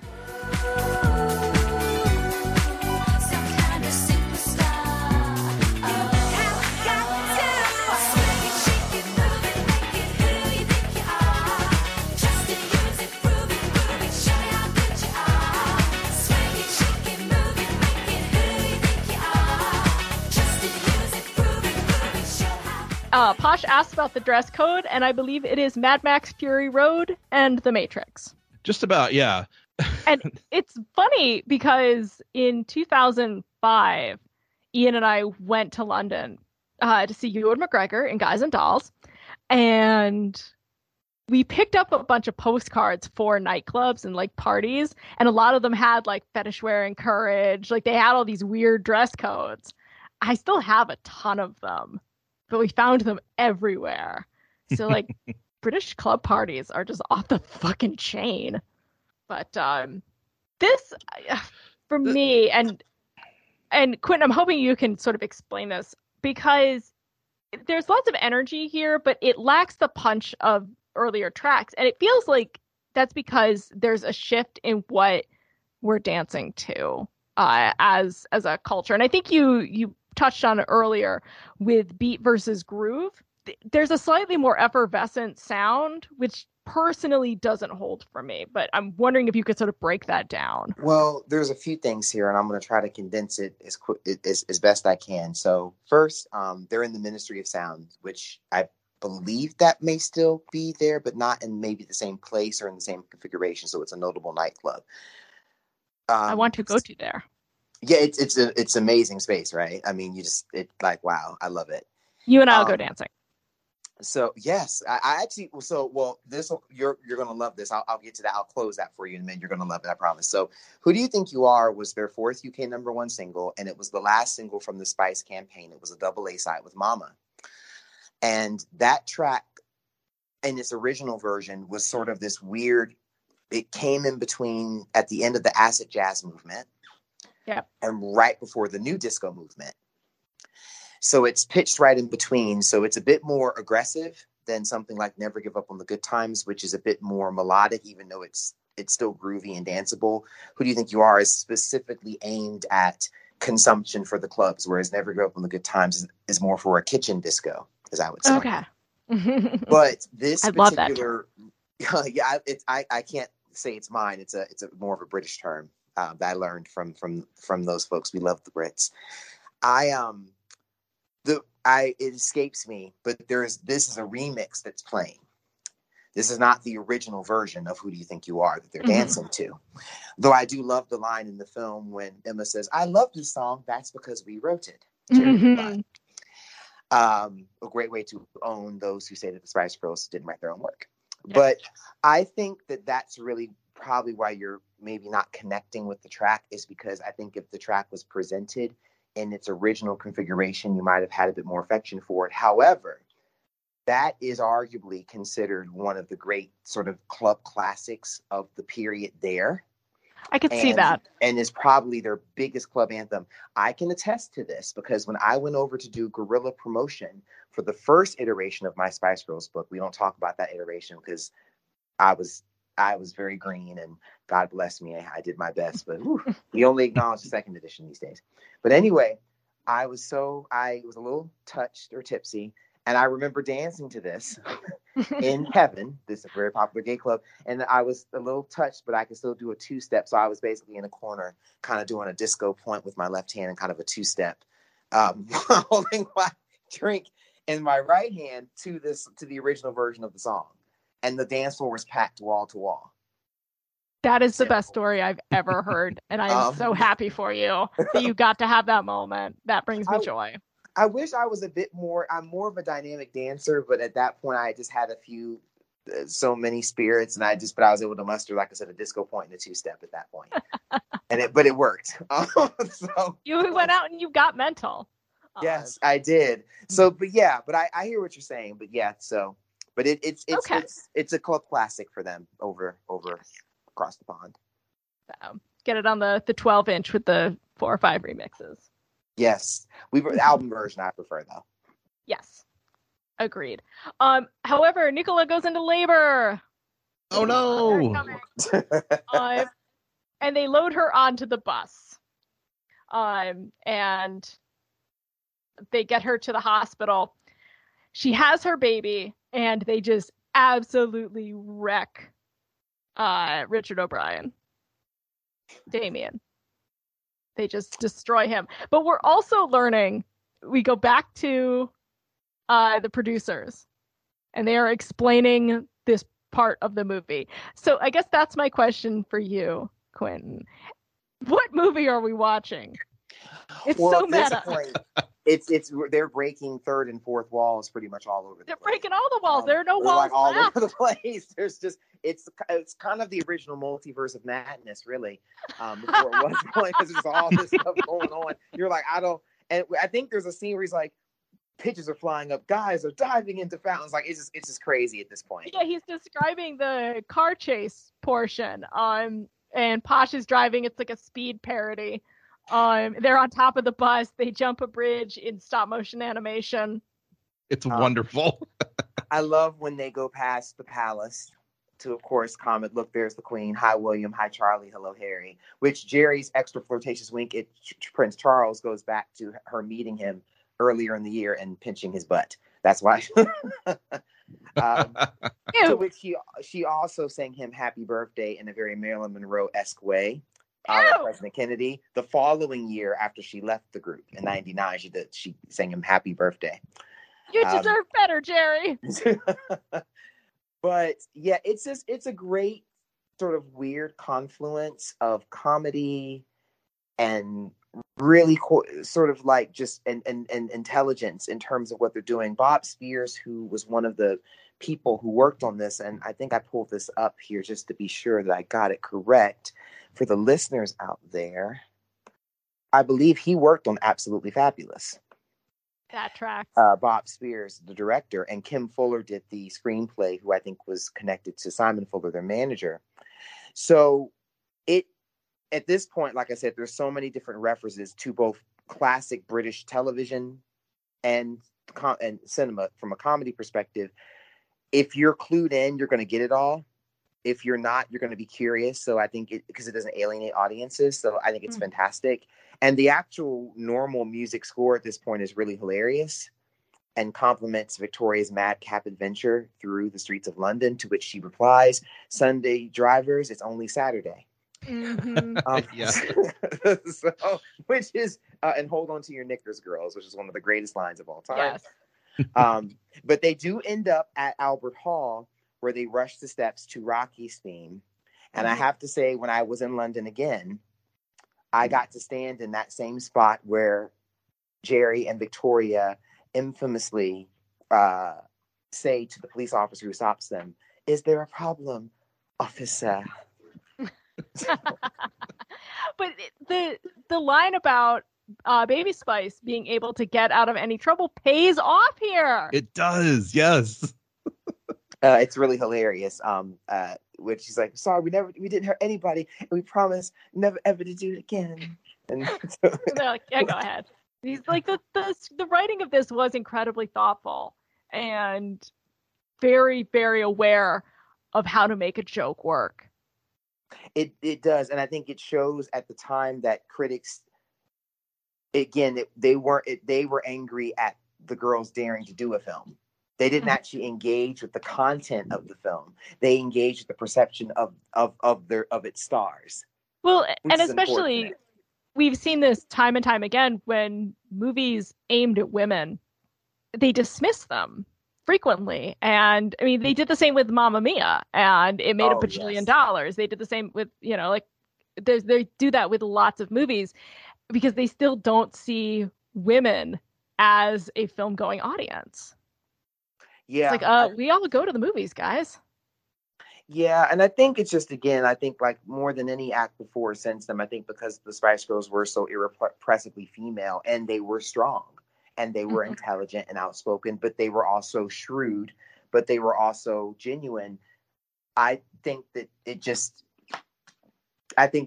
was that combination of those different multitudes of identity did not translate to sort of the male critical constituency, and they went in with the knives sharpened. But they made fun of that, and again, they seized the day, because as the crowds are roaring for them, and Clifford sitting there threatening to hang himself, which is dark. He's gonna go out on stage and kill himself. That is dark. But I love how he takes the time to say, by the way, this is my good side, to which he says, "The Spice Girls, I ate them." And then right then the door opens and Bellevue walks in like, "Hey, How are you doing?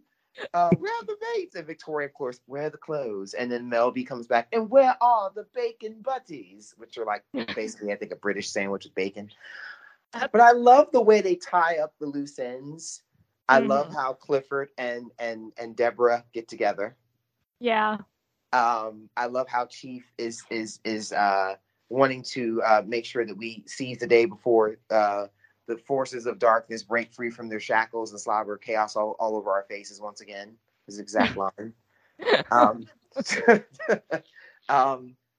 then, of course, we close with, the Spice Girls giving a absolutely goosebump-inducing performance. Yes, I felt that too. Like, I felt it. This song again. Well, let's go to a clip. Goosebumps incoming. Everything is free. All you need is positivity. Colors of the world. Every boy and every girl.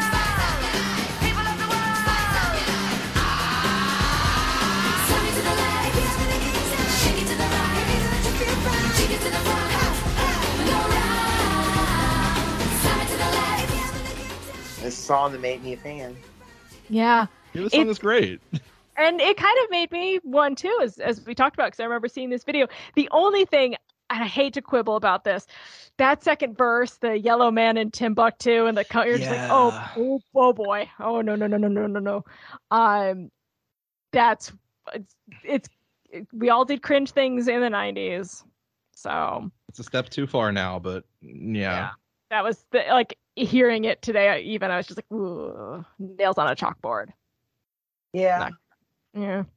But I just try to focus on the positive parts of the song. And I know that, just like I said, I think that they write from a much better place. Sometimes I think we have to, with some of those things, you have to meet people where they are. It's kind of like that Last Dragon, the movie, or what is it from what's his name? The Motown movie with Vanity Six and the Last Dragon. Yeah, Last Dragon. They have this awful scene where they're like with the Asian members of the film singing Sukiyaki Ya Saki Su. I'm like, ooh, this is kind of a bit of a disaster. But you have to take it, I guess, where it is at that time, and then we evolve and move forward from that, and we don't do it again. Yeah, and it certainly wasn't meant to be harmful. Yeah, I don't think they went in to purposely malign anyone of Asian descent. I don't think they're right. So, the spirit in which it's intended is definitely important there. It's fine. Yes. It's okay. It's just, you're right. Yeah, let's move on. Although I forget which video, but you saw, and you see Jerry wearing like the Mandarin inspired dresses, and I think in one of the videos, Mel C is wearing like a Mandarin collar top, and I had all of them. Oh yeah, she wore the dress when they met Nelson Mandela. When she wore the dress, and then Mel C wears that top. There's a term for that in the Too Much video. Yeah, that was it. Yeah, the Mandarin collars. And I had a ton of them. I had the dresses. I love them. They're very stylish. And she does reprise it in the movie. She wears it in the movie when they confront Clifford. Yeah, she wears it again. Yeah, I love that little dress on her. It's a good dress. I was wearing a dress like that when I met Matthew Broderick at Christie's Auction House. Oh wow, that's cool. That was September 10th, 2001 in New York City. Oh my God. Yikes.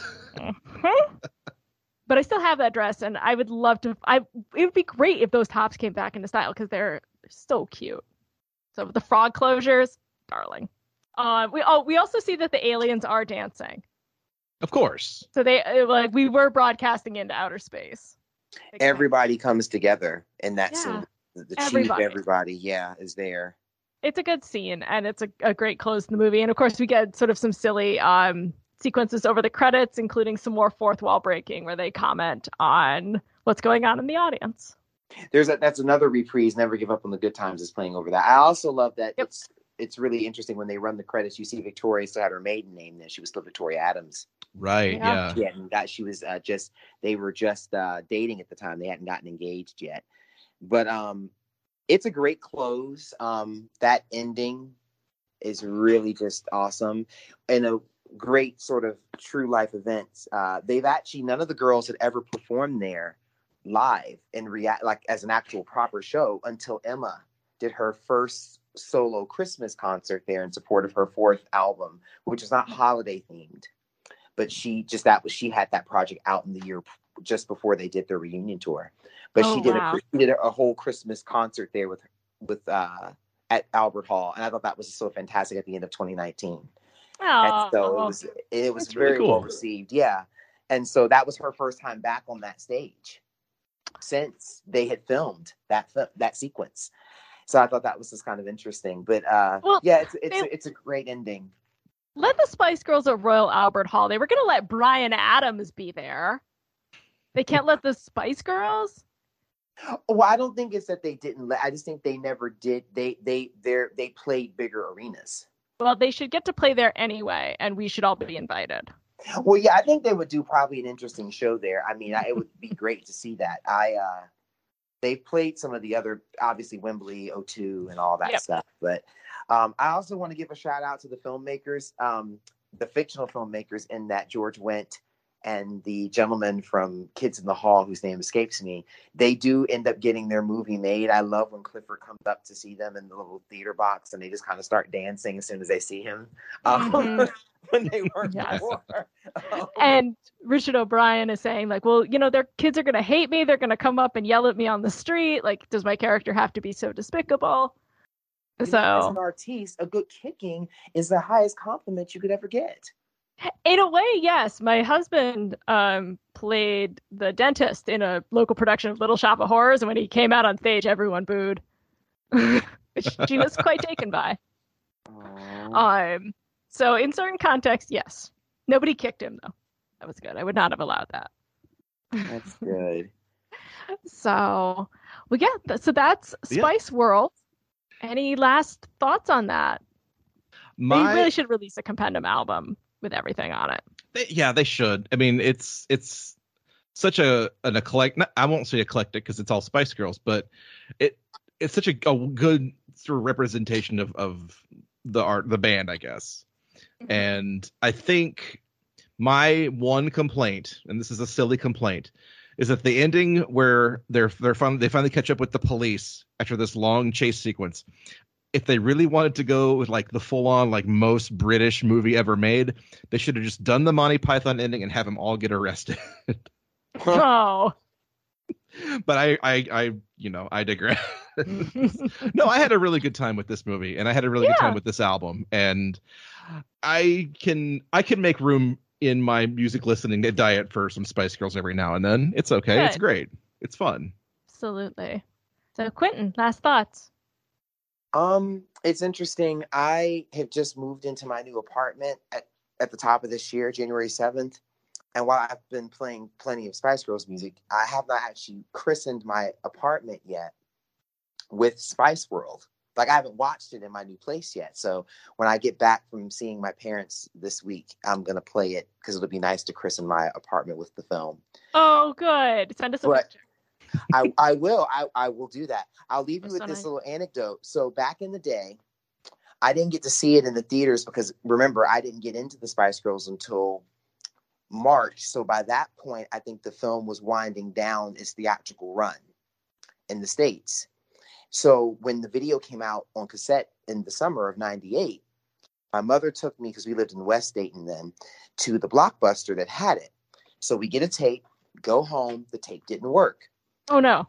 We drove back to the Blockbuster, got the second tape. Second tape didn't work. There was something wrong with this back. So at this point, my mother, who's normally has the patience of Job, is getting a little irritated. She's like, this is the third time. If we go and get this tape, that's it. We'll get it a different day. So I'm like, here at my 13-year-old heart, I got my fingers crossed, like, please work, please work. So we go and get the third tape. Now, mind you, the Blockbuster staff is great. They're not charging us for each tape. We paid for the one tape. We're just trying to get the right tape from the shipment. The third tape was The Charm, and that's the VHS copy I still have 19 years later. Oh, thank God. Boy, I studied that movie from cover to cover, figuratively speaking. Bumper to bumper. Yes, but which is the name of their first B-side. Yes. Yeah. Uh-huh. I played it on Record Saturday. So I love it. And it's one of those films. and we didn't even touch on this really, but the kind of films that allow women to be weird, Yes.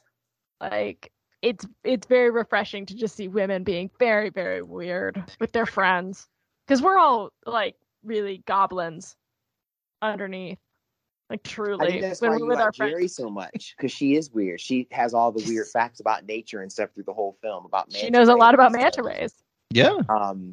And about how animals court each other and go up to the other animal that they're mating with and pee on them, and Mm-hmm. all these different weird facts that no one should know. Like, she knows. That's what makes it work. But like you said, it's embracing, I think, the multitudes that women hold, and Mhm. embracing that sisterhood, and how it can also be a space that women can open up for other people to come into and share.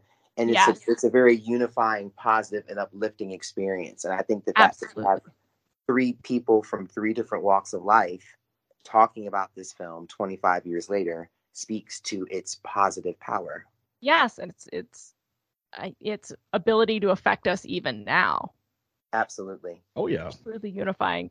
So, Quentin, thank you so much for being our Spice Girls expert, for joining us. It was incredible having you here. We'll have to have you back. So think of another movie you want to talk about. Oh yes, I'm always game, and hopefully I didn't Spice Girl nerd too much. It was a privilege to chat with you guys. So Absolutely loved it. So, Joe, what are we doing next time? Well, next time, spring has sprung, and with spring comes tornado season. So why not join us again while we spin the soundtrack to 1996's Twister? Oh boy. Can you cue the Wizard of Oz up to play with this one as well? You know what? Probably. But yeah, so Libby, where can our listeners find you on the internet? You can find me on Twitter at Libby Cudmore. You can find me on Instagram over at record_Saturday. Joe, where can they find you? I'm on Twitter and Instagram at Cordial Wombat. You can also hear me yell about Christmas movies all year round on the Christmas Creeps podcast at Christmas Creeps. Quentin, where can we find you? I can be found at the QH Blend on Twitter.